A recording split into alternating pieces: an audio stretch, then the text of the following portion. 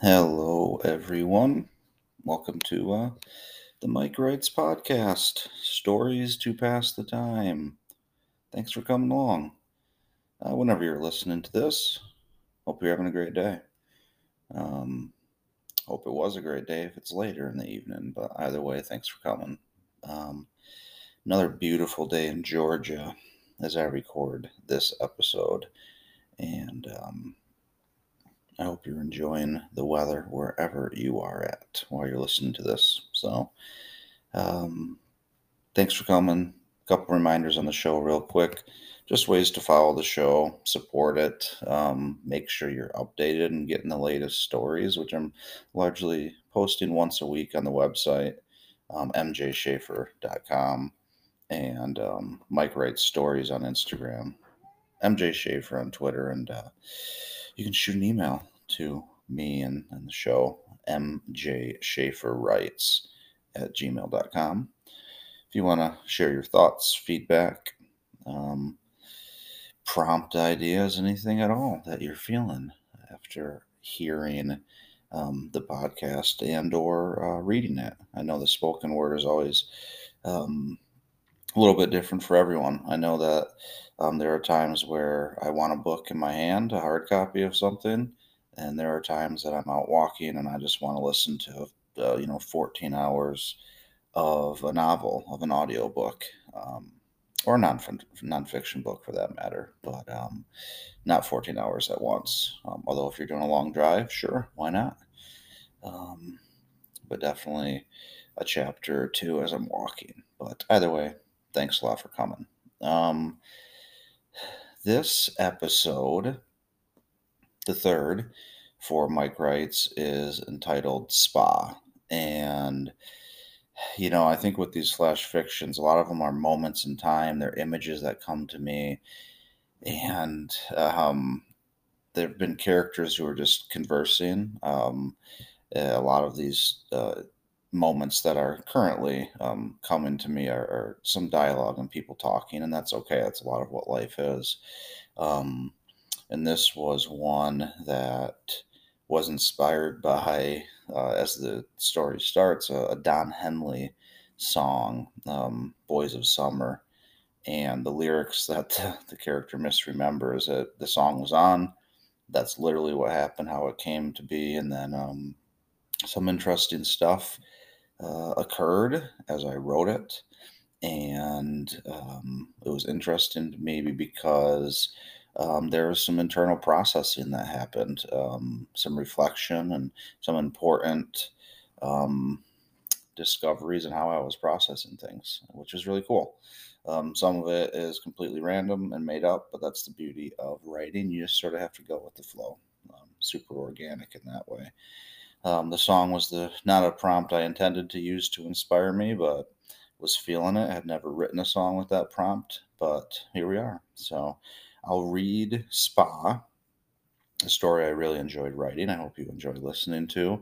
And then pretty sure I can just play the song after I read this. So why not end with Don Henley's Boys of Summer too, one of my favorite songs. So I hope you enjoy listening to Spa. She remembered an image then of brown hair shining in the sun, smiling with her sunglasses on. Only it hadn't happened yet. A misremembered lyric became a memory she dreamed of having. The mind plays tricks on us. Oh, yes, please, thank you.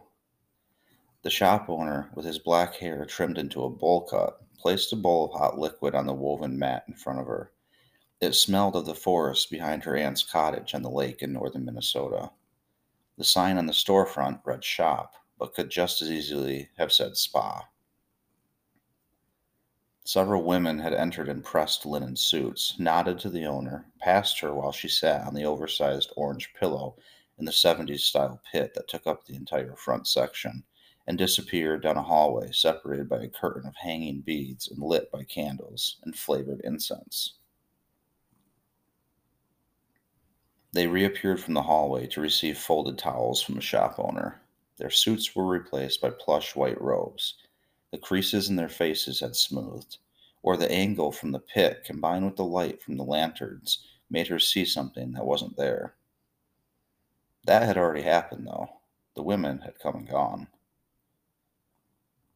She sat on her pillow in the pit in her robe, the sleeves too long and pushed up to the elbows, so she felt like she was wearing elbow pads in her college roller hockey league.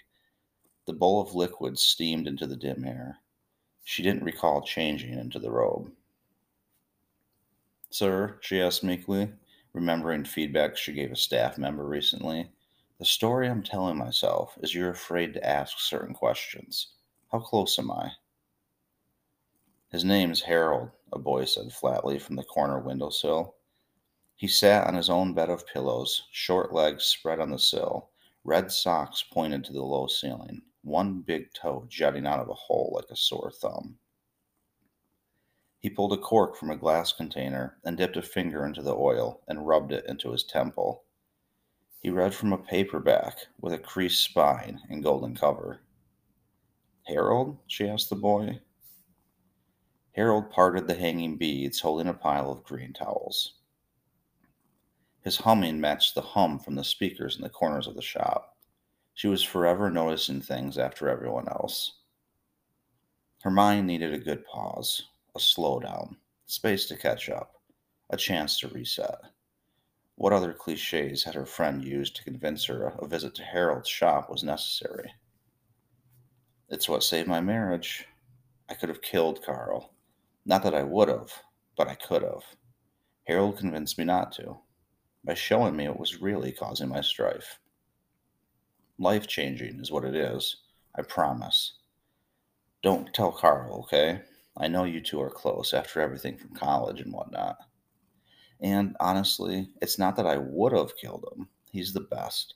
I love him and the kids and everything he does to support us. Some days I just want to leave him without giving him any reason, and rather than leave an explanation or sit him down and explain it like I know I should, I just want to grab the girls and sprint for the horizon and shout back at the top of my lungs, I've got the girls. The rest is yours, Carl. Seriously, go see Harold. He'll fix you. Clouds of smoke floated above the bowl, scented with pine and childhood memories of cannonballing from a rope swing into a deep river. A wooden ladle rested on the mat to one side. On the other side, a silver spoon cupped a thinly sliced circle of kiwi. She blew the smoke away and saw her face reflected in the glassy surface. Memories frowned upon her brow. Curiosity draped over her pale eyelids. Her lips moved without speaking, mimicking the boy who read aloud from his paperback, every sentence phrased as a question.